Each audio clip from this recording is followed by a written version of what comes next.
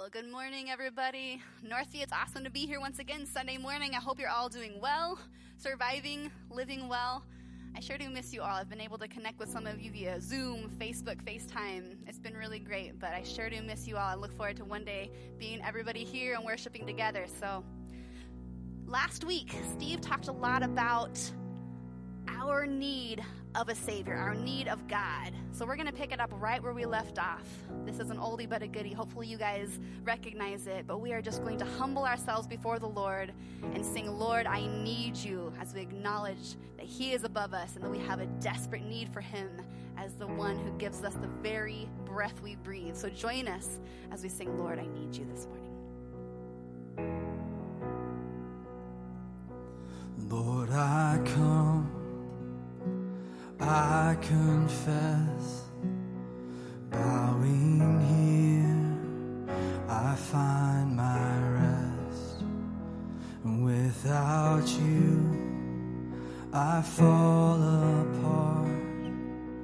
You're the one that guides my heart.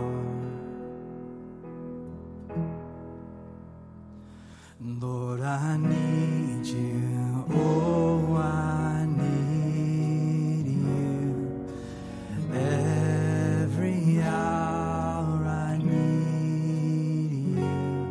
My one defense, my righteousness, oh God, how I need you.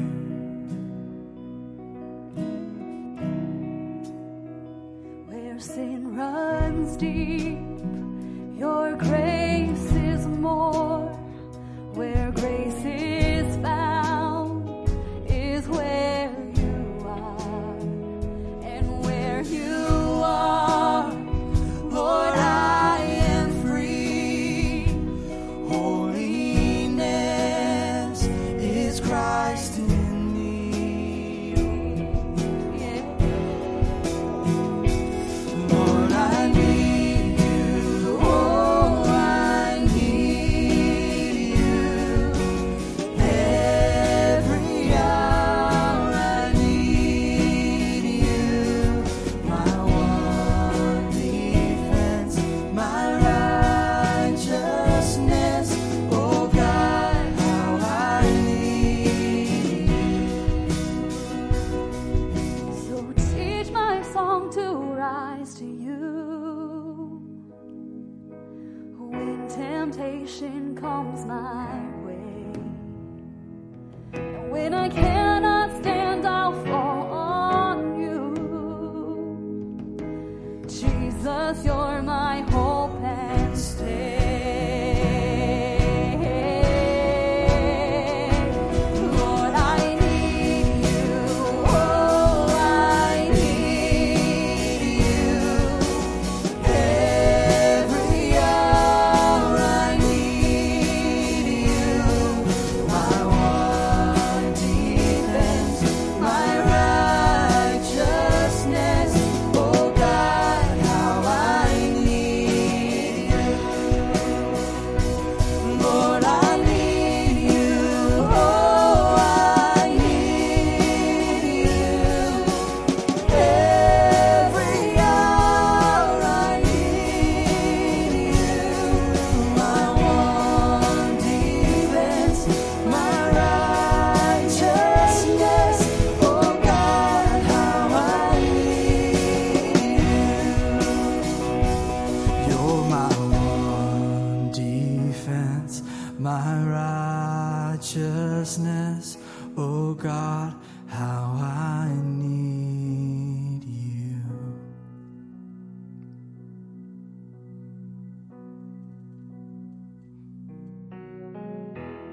Lord, we know that you don't actually need us, but yet you love us anyways. We, however, do need you. You are the very breath in our lungs, the life that we live, God. Help us to always humble ourselves before you and acknowledge that you are the creator of all things, that we need you as our Savior. And Lord, we worship you this morning for who you are. You are here, moving in our midst. I worship you. I worship you. You are here, working in this place. I worship you. I worship you. 'You are here,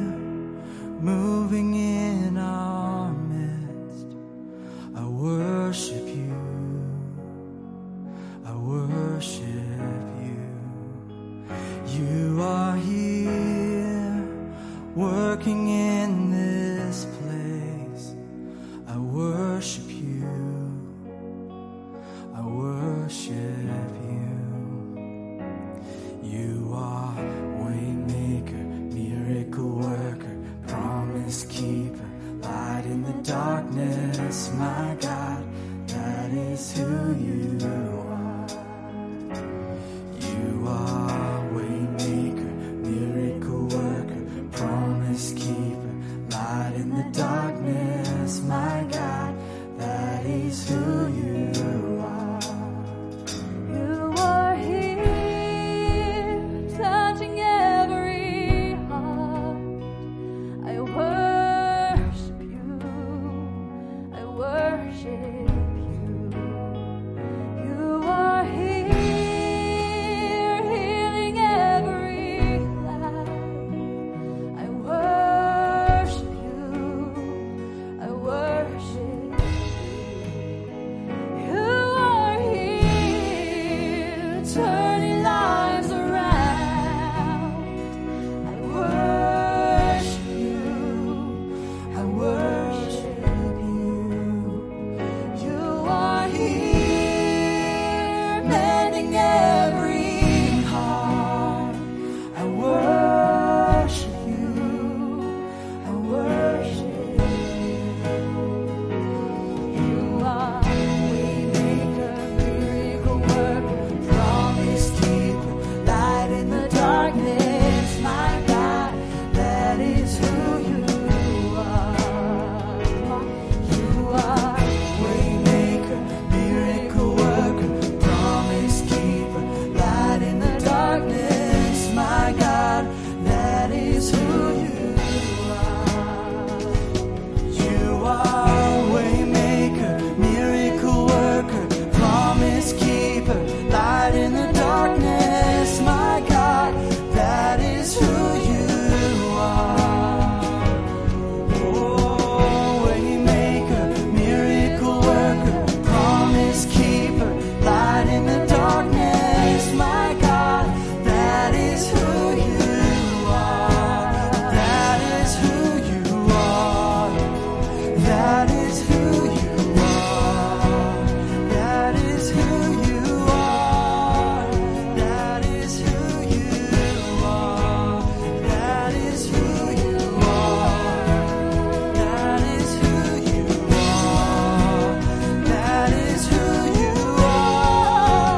That is who you are.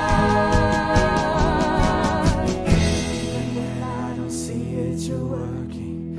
Even when I don't feel it, you're working. You never stop, you never stop working. You never stop, you never stop working. Even when I don't see it, you're working.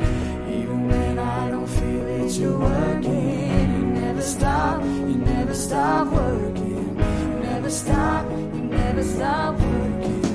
Even when I don't see it, you're working. Even when I don't feel it, you're working. You never stop, you never stop working. You never stop, you never stop working. Even when I don't see it, you're working. Even when I don't feel it, you're working. You never stop, you never stop working. You never stop, Jesus, you are waymaker, miracle worker, promise keeper, light in the darkness, my God, that is who you are. You are waymaker, miracle worker, promise keeper, light in the darkness, my God, that is who you are. You are waymaker, miracle worker, promise keeper, light in the darkness, my God, that is who you are. You are waymaker, miracle worker, promise keeper, light in the darkness, my God, that is who you are.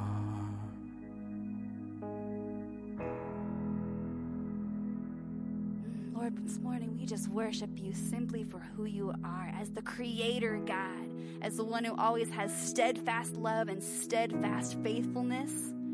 Help us to always keep our hearts soft towards you. Help us to always humble ourselves before you as we come under the covering of your greatness, under the covering of your beautiful law, under the covering of your authority, God. Help us to strive to stay on that beautiful and perfect straight path that you have laid out before us. The spirit is willing, but oftentimes the flesh is weak, God, so we desperately need you. We need your help. Soften our hearts towards you. Open our minds towards your truths that you have for us all through your word, God. Anoint the rest of the service so we might indeed hear from you. Interact with us. We welcome your spirit to interact with us. Though we're far apart, Lord, we know that you are indeed working, and we give you thanks and praise for that. We thank you again for an awesome time in your presence, to worship you, to celebrate your truths, and just to celebrate who you are. So everybody at home joins me with all of this as we simply say, Amen.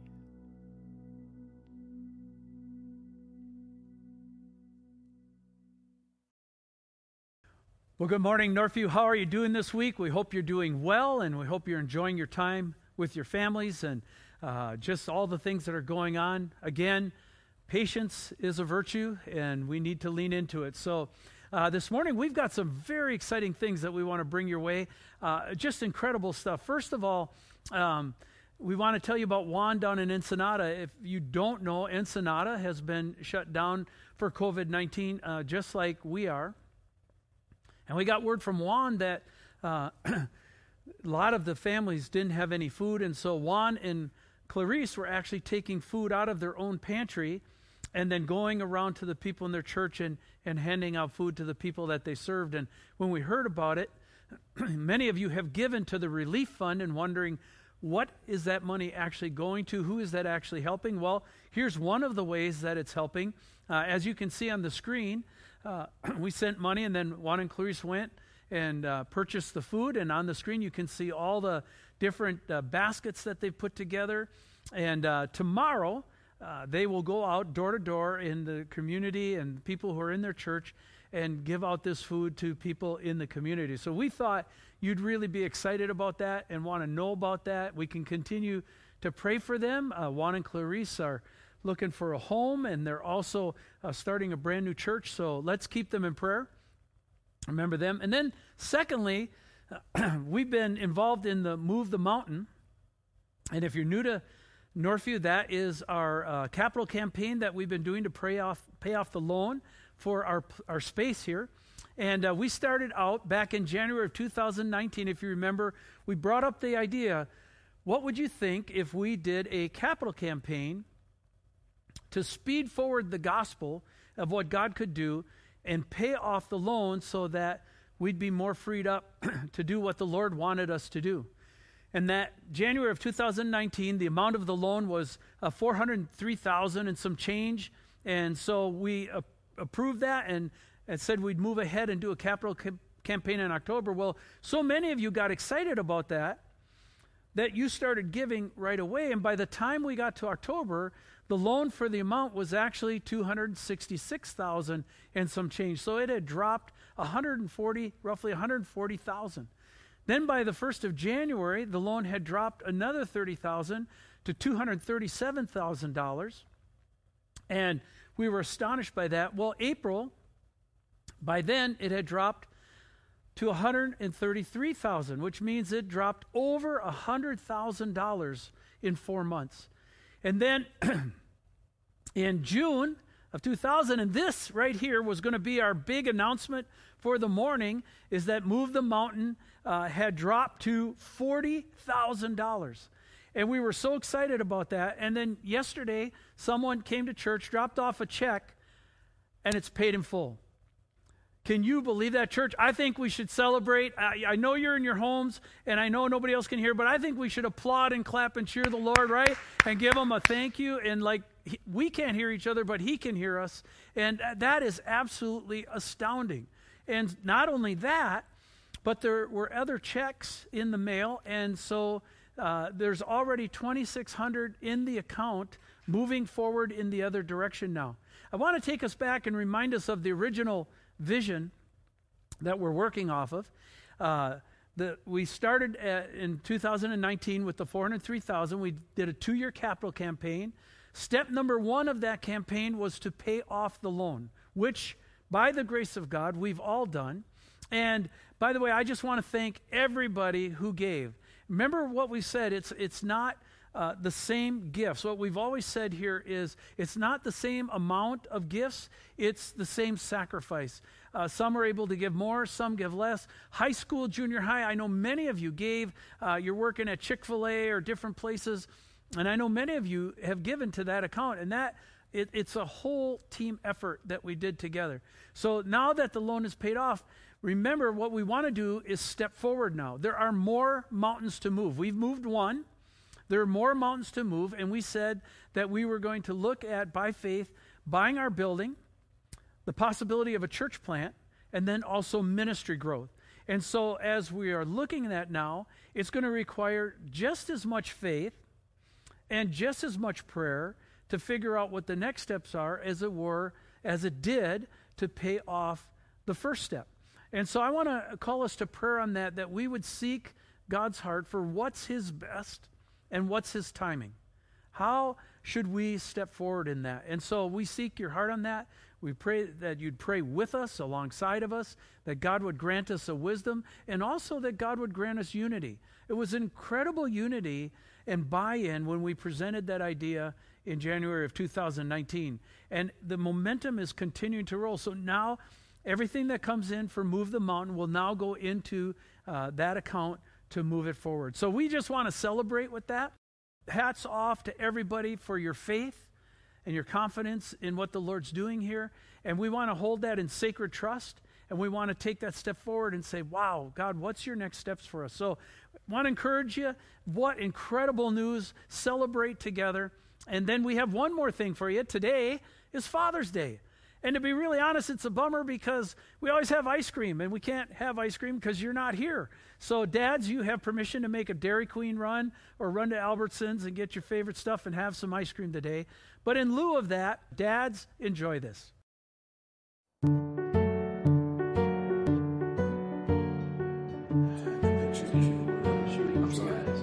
Okay, dads, let's go ahead and get started, guys. Now, some of you have already let me know how uncomfortable you were in last week's meeting. So tonight, we're going to try to respect each other's boundaries. What? Tonight, we've also got a guest with us, David. And would you like to introduce yourself? Yeah. Hey, guys. I'm David. David. What's up, David? How many kids do you have, David? None. At least not at the moment. My wife is pregnant, And she should be delivering any day now. that's great. Super. Oh, great. Awesome. Who'd like to go first? Anyone? I'll go. Perfect. Todd? Yes. My daughter and I went to the mall, and she said she wanted to take the stairs to the second level. And I said, I don't trust stairs because they're always up to something. Todd, I'm sorry that happened. I encourage you to try to resist the urge to make jokes like that. My turn? Okay. Can I go? Okay. Yesterday, actually, my daughter got home and she asked me how my day was. And I said, well, a guy tried to sell me a coffin, but that's the last thing I need. Oh, Jerry, that joke was dead on arrival. Because it's the last thing I need. David, how about you? Oh, I didn't say This is a safe zone. Just jump on in. Yeah, I guess I'm just scared of being a dad. I'm afraid I'm going to start telling bad jokes just like my dad. Well, it might be in our nature. We can fight against it. Hey, speaking of nature, I tried to catch some fog yesterday. I missed. M-I-S-T. You're a monster. This is where the boundary is. I'm done. This is where you are. Hello? Really? Okay, yeah, no. Yeah, I'll be right there. That was Julie. Her water just broke. I guess the baby finally ran out of womb. I'm gonna be a dad. Don't you think you should be going? Oh, yeah.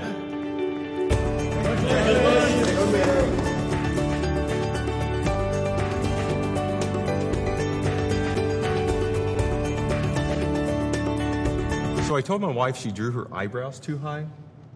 She seemed surprised.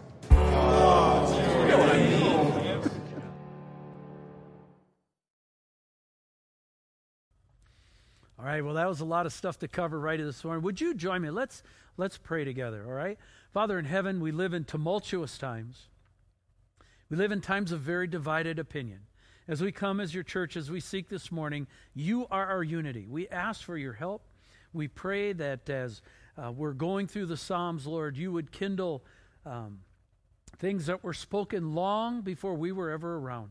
And we seek you this morning as we talk about your law, and we need your wisdom on that. May this just make a lot of sense and practical application for people. And so we seek your heart in that. Bless us. Give us the sense of your mind. And we ask this in your name. Amen. All right, so last week we saw part 1, that God's law is good. But then we also saw that sin took advantage of what the law was trying to do, and Scripture says that it deceived us. So now the law is used by God in a different way. The law is used as a tutor to show us our sin and point us to the need of a Savior. We are then saved by grace as we place our faith in the Lord Jesus, and we enter into a covenant relationship, just like David talks about here in the Psalms, with Yahweh, with the Lord Jesus Christ, just as Abraham, Moses, and King David did. But the basic premise of last week is that the law is good, and the reason the law is good is because God is good. Next week, we're going to look at God's holiness and how that ties into this whole topic. That David, as a person, delighted in God's laws, his rules, his precepts, his decrees. And he was echoing something that God himself had said. God had said in Leviticus, "You shall therefore keep my statutes and my rules. If a person does them, he shall live by them. I am the Lord." And so God gave us that as something to bounce against and measure life by. But there's another purpose for the law that often gets overlooked. And to get there, we need to do a little bit of history. Let's go back to the beginning and rehearse our biblical history, all right? So go back to the beginning. We know, if you start in Genesis, right? God created the heavens and the earth. And then in the earth, he planted a garden known as Eden. And in the garden, he created man and then woman in the garden, Adam and Eve. They were, as Dr. Michael Heiser would point out, his imagers, right? They reflected his image. They, like God at that moment in time, knew no sin. And God's vision for Eden and for them was that it would spread, that it would prosper, that it would go across and cover the whole planet. It would be the idea of extending God's Edenic vision across the globe. We explored in an earlier message how there were entities who disagreed with God's plan and actively worked to undermine it, i.e. the serpent known as the Nakash, in Genesis 3, in the New Testament, we know him as Satan. Man failed God, right? Adam and Eve sinned and fell. And then the story from there goes to Genesis 3 and 5, and it covers the fallout of that sin. In Genesis 6, it tells us the fall of the Watchers. It says this, "When man began to multiply on the face of the land, and daughters were born to them, the sons of God saw that the daughters of man were attractive, and they took as their wives any they chose. And then the Lord said, My spirit shall not abide in man forever, for he is flesh. His days shall be 120 years. The Nephilim were on the earth in those days, and also afterward, when the sons of God came in to the daughters of man, and they bore children to them. These were the mighty men who were of old, the men of renown." Out of this unholy union came what was known as the Nephilim, the giants, right? And along with that came the corruption of life on this planet. These were the mighty men of old, as it says, men of renown. In Greek mythology, these are the Titans, right? Again, that word means giants. Hercules would be an example of a Nephilim. Hercules would be half man, half God person. And if you look at Greek and Egyptian mythology and just look at some of it, you see what's going on is this weird genetic experimentation, manipulation that's going on. You see half man, half animals. You see weird combinations of animals. And the corruption was so extreme that God was forced to wipe the slate clean with a flood, a global flood, except for Noah and his family. It says Noah found favor in the eyes of the Lord. Well, from that then, Noah proceeds after the flood, and the next big picture we get is the Tower of Babel story in Genesis 11. It says this, "Come, let us build ourselves a city and a tower with its top to the heavens, and let us make a name for ourselves, lest we be dispersed over the face of the whole earth." Rather than spreading out and filling the earth, man comes together and builds a city, and in that city they begin to build a tower to the heavens. Now there's much more going on here than just they wanted to build a tall building. There was something very diabolical about the whole setup. Here's God's assessment of the situation. "And the Lord said, Behold, they are one people, and they have all one language, and this is only the beginning of what they will do. And nothing that they propose to do will now be impossible for them. Come, let us go down there and confuse their language, so that they may not understand one another's speech." And then it goes on to say, "And so the Lord dispersed them from there over the face of all the earth, and they left off building the city. Therefore, its name is called Babel, because there the Lord confused the language of all the earth. And from there the Lord dispersed them over the face of all the earth." So, in essence, God saw what they were doing, and the intent of their heart, the implication is actually they wanted to overthrow God. And it says that God confused their languages, and they were then dispersed over the face of the earth. This is where in the God is all-powerful message, we showed that they were disinherited by God and dispersed into 70 nations and then placed under ruling Elohim. The real word for Elohim is gods. Daniel, chapter 7, would use the word princes, the prince of Persia and the prince of Greece, so princes, who themselves then became corrupt and will be judged for their taking worship for Yahweh and turning it to themselves. So God starts over. He starts over with one man, Abraham, and out of this one man, he's going to create a new nation that will fulfill his Edenic vision for the earth. So you have Abraham, Isaac, Jacob, Joseph, Israel in Egypt for 400 years in slavery, right? And then you move on to Moses and the Exodus. In the Exodus, God takes Israel into the wilderness and brings them to Mount Sinai, where the law is given. Now, most of you have followed me up to this point, right? You know these stories well. You're well rehearsed in them. But the question on Sinai was, why was the law given? What was its purpose? The more cynical view says that God gave a curmudgeonly, difficult law that no one could keep so he could smash them when they failed. The more antagonistic view is that God is the ultimate example of a control freak or a power broker and has to have everything his way. And if people don't cooperate, he pouts and throws a fit, and then he still gets to smash them.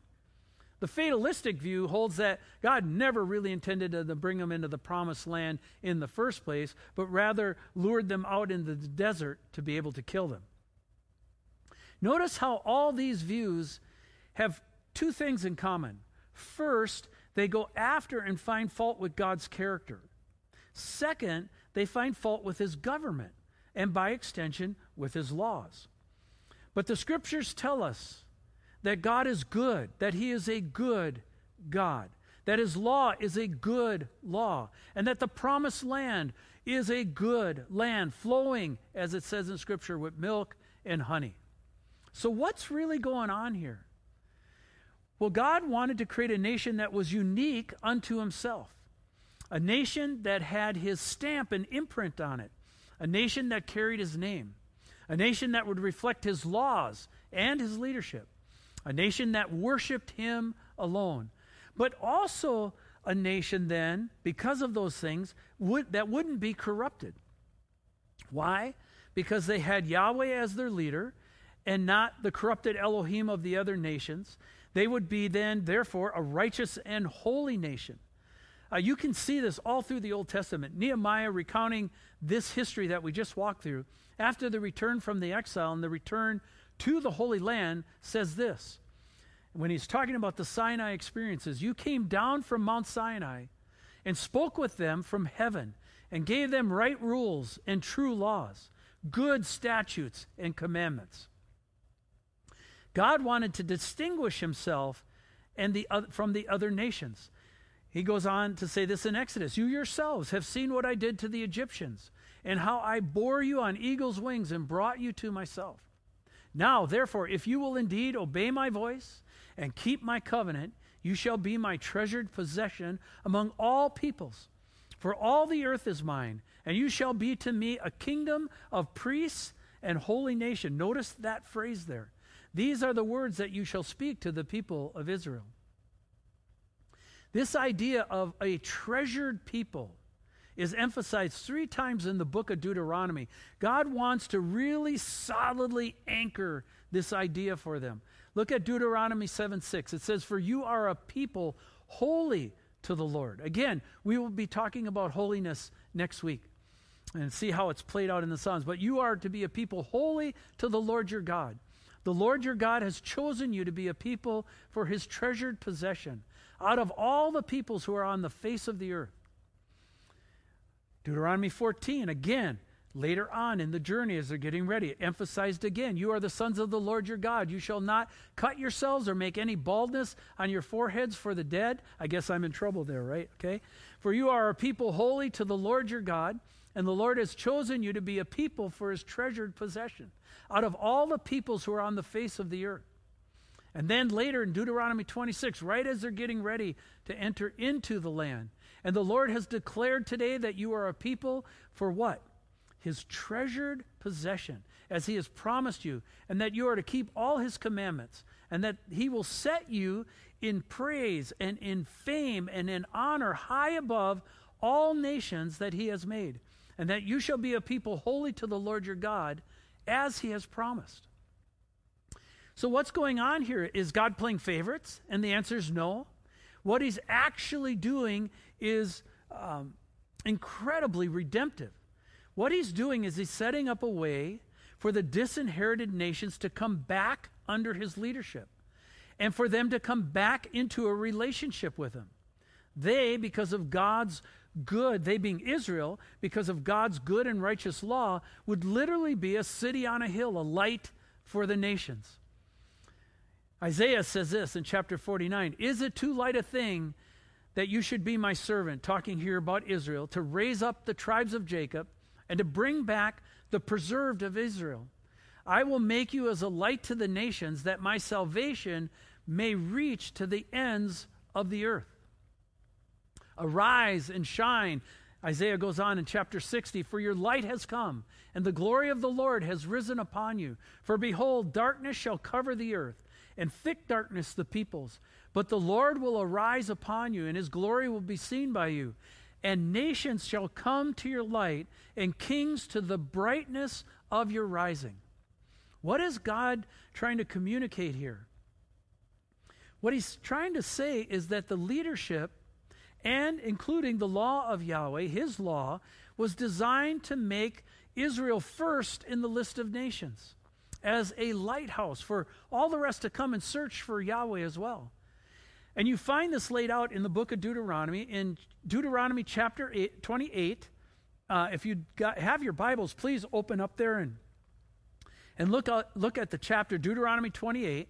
It lays out all the benefits of following the law that he gave, and also the consequences for not following the law.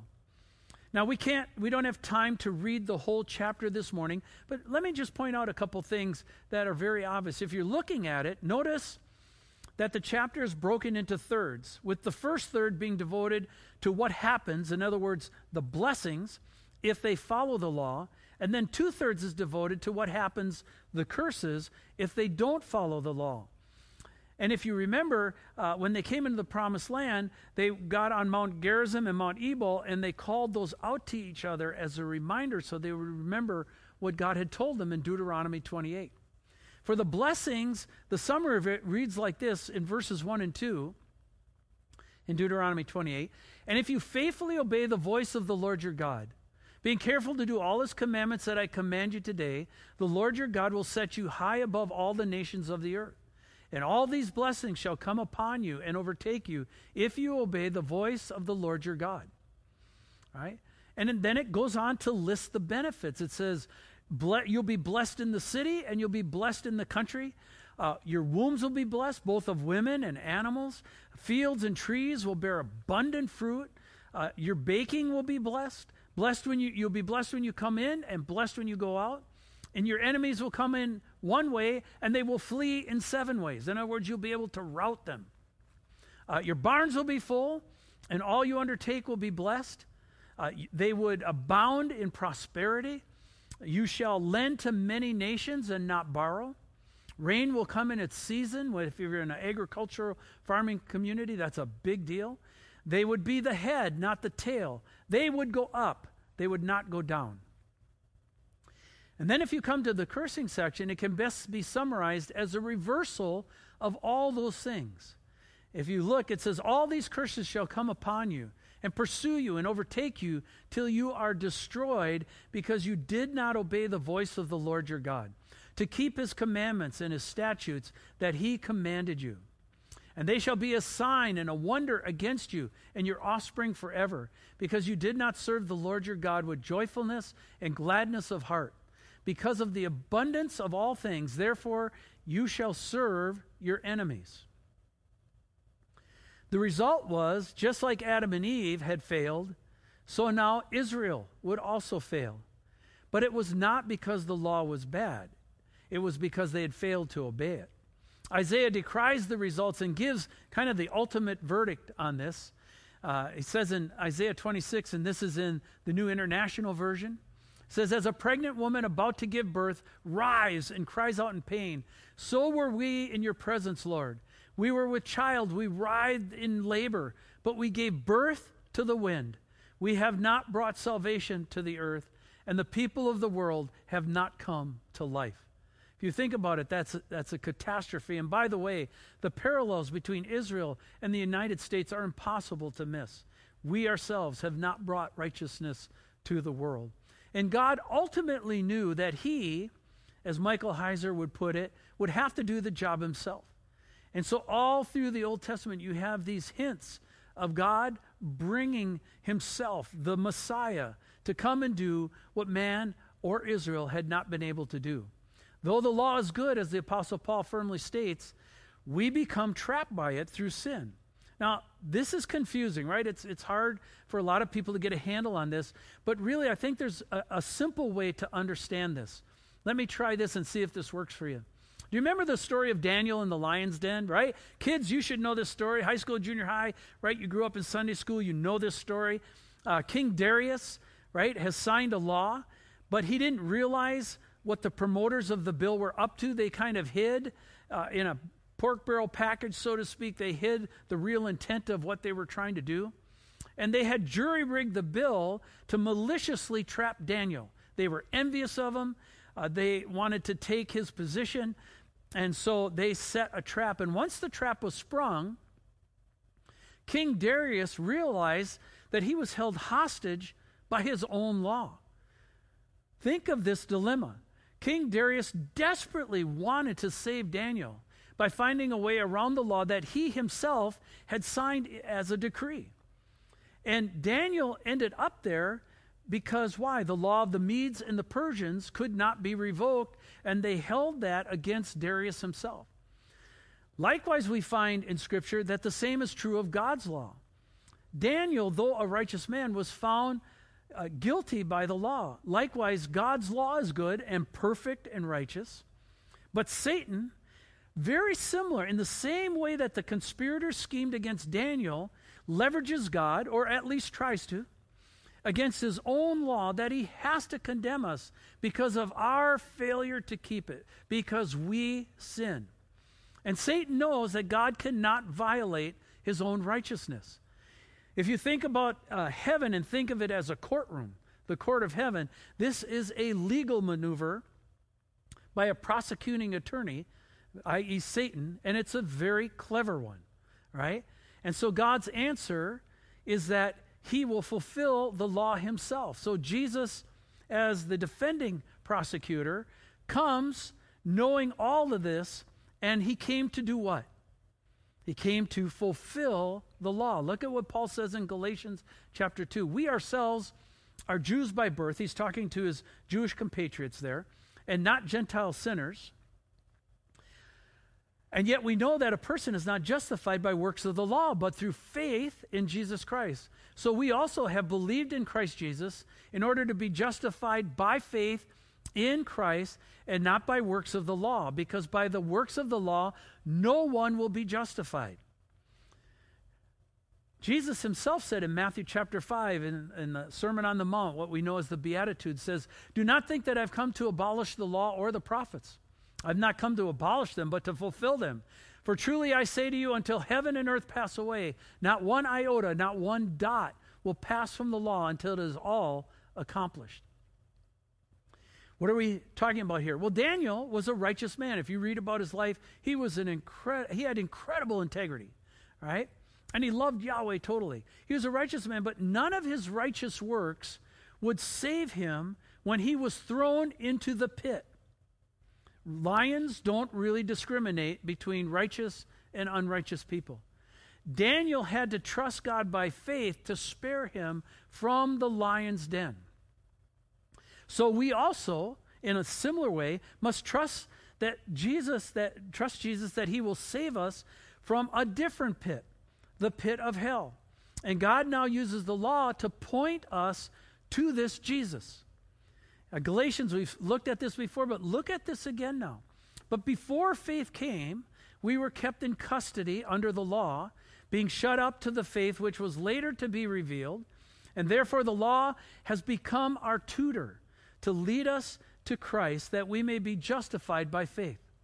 But now that faith has come, we are no longer under a tutor.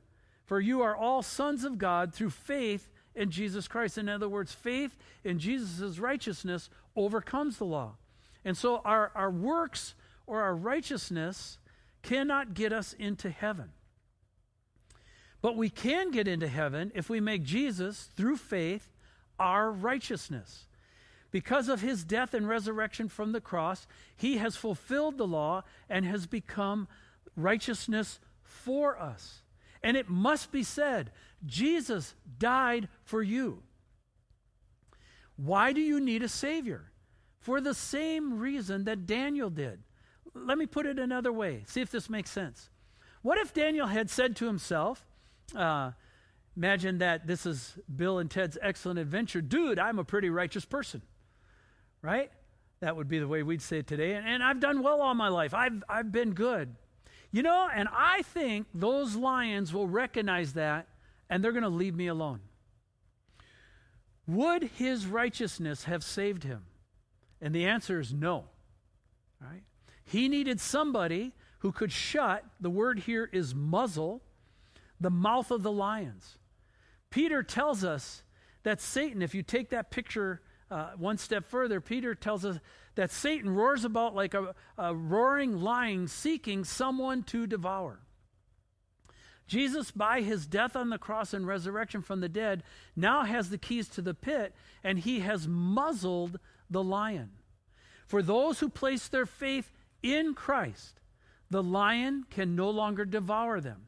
In Daniel's story, the conspirators who plotted against Daniel were devoured before they even hit the floor. So now there is a new law. For those found in Christ, the lion can no longer devour them. He is muzzled. We are saved in Christ. We will be lifted from the pit, and we will spend eternity in heaven. For those found outside Christ, and hear this very clearly, I don't say this lightly, I say this very soberly. They will be thrown into the pit of hell and devoured by the roaring lion for eternity. Therefore, as Paul says, we plead with you. If you're listening this morning and you are not saved, I plead with you to stop trying to get into heaven by your own works or righteousness, or ignoring God and saying, I don't need you because I can do it myself. Repent. Confess Christ as Lord and Savior. Confess your need to the one who can muzzle the lion. Come under his authority and protection. And if you do that, then you will operate under a different law. I hope that made sense. Let's pray this morning. Father, you have taken brilliant things and condensed them down so that we could understand them. And even then, Lord, it stretches our mind. As we're talking this morning, I am very dependent on you taking the words that I've said and through the power of your Spirit, speaking life, speaking truth, speaking reality into people's lives, that they would go, you know what, that's right. And that could only come about by the conviction of your Holy Spirit. And so this morning, Lord, we pray that you will get us thinking along your lines, that we will be cooperative, that we will yield to you, we will yield to your authority and your request. Lord, that we will acknowledge that you are good and that we're going to be judged by a good law. And the only way around that law, Father, is to be found in your Son, that his righteousness would be our righteousness, and that you would see that, and therefore we would be cleared, lifted, forgiven. And so, Father, as I seek you this morning on that, it's a great reminder for those of us who already know you. It's also a great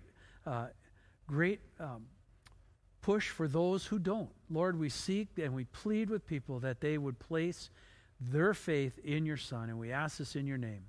Amen.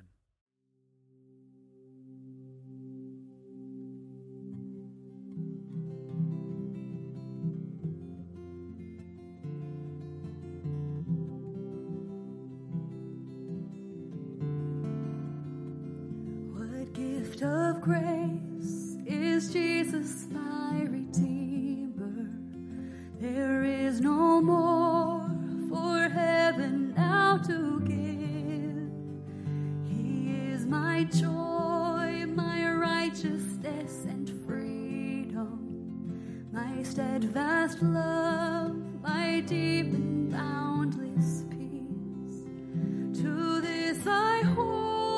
My hope is only Jesus, for my life is wholly bound to his. Oh, how strange and divine, I can sing all is mine, yet not I, but through Christ in me.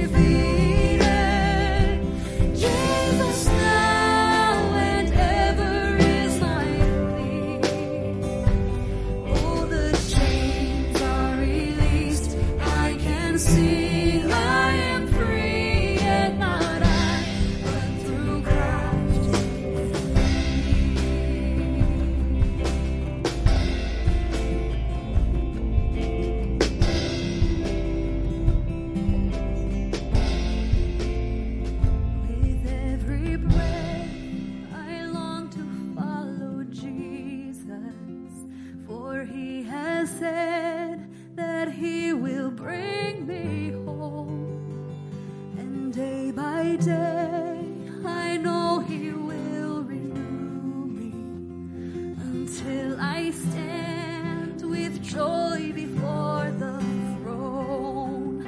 To this I hold, my hope is only Jesus. All the glory evermore to Him. When the race is complete, still my lips shall repeat, yet not I, but through Christ in me. To this I hold, my hope is only Jesus. All the glory evermore to Him. When the race is complete, still my lips shall repeat, yet not I, but through Christ in me. When the race is complete, still my lips shall repeat, yet not I, but through Christ in me. Yet not I, but through Christ in me. Yet not I, but through Christ in me.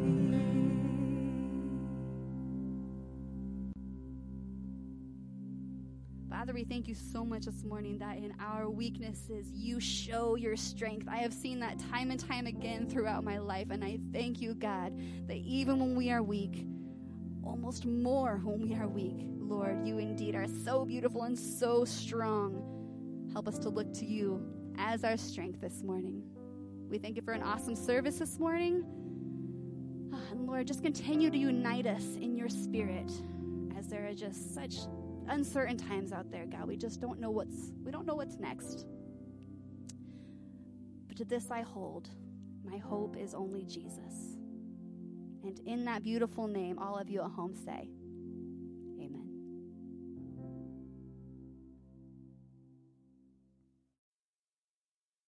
Esther worship team, thanks again for leading us in worship, and we hope you have had a great time worshiping together in your homes.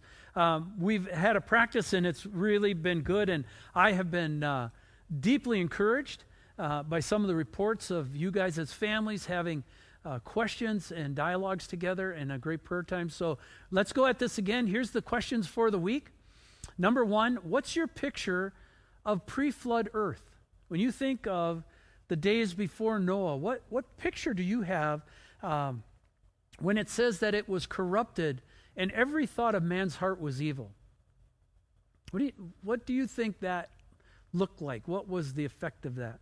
Number two, God wanted to take one nation, that would be Israel, and by his laws given to them, make it so righteous and holy that all the other nations of the world would abandon their false gods and emulate the nation of Israel and worship Yahweh, the God of Israel. What do you think of that plan? Have you thought about that? What would be your take on that, and what would you think? Number three, Scripture equates the law with holiness. What does that mean to you? Right? And again, we're going to look at holiness next week, so obviously we're rolling in that direction. But what does that mean to you? Number four, what do you think of the law not being able to be broken, neither by king, that'd be King Darius, or by God himself? And then number five, what do you think of the idea of God muzzling the lion to save you? Does that idea carry any weight? How has that impacted your thinking? So have fun discussing those. Go on and have a great time talking through that together. And then prayer points for this week. It's Father's Day, right? So let's pray for our dads today and lift them up. Let's ask God to give them wisdom and stamina. And then number two, let's continue to pray for Northview as a church family. Obviously, God's up to something, right? There's some pretty exciting things that we will be faithful and steadfast through this time of testing. Number three, let's continue to pray for the healing of the rifts that are dividing our nation. We are extremely polarized at this point, and there's very little middle ground, and we need God to help us with finding the God-given middle, and let's pray that way. Number 4, let's continue to pray for grace for those who are on the front lines of the COVID-19 pandemic, and that God will protect them and shield them as they are serving other people. And then number 5, let's continue to pray for people to be drawn to a saving relationship with Jesus. One of the things that astounded me when I got saved is that I had no idea that more than a year before I actually became saved, that there were all kinds of people praying for me. I had wound up on prayer lists, and people knew my name, and I had no concept or idea that that was actually happening. And that's also going to be true for many who come to Christ. Church, let's pray. Who are the names that you need to lift up? Who have you quit praying for? Let's go back to that. Let's believe in faith that God is hearing our prayers, and that when they come, there will be a great rejoicing. So we continue to walk this journey together, and we will come next week with God and His holiness, and we'll see you then.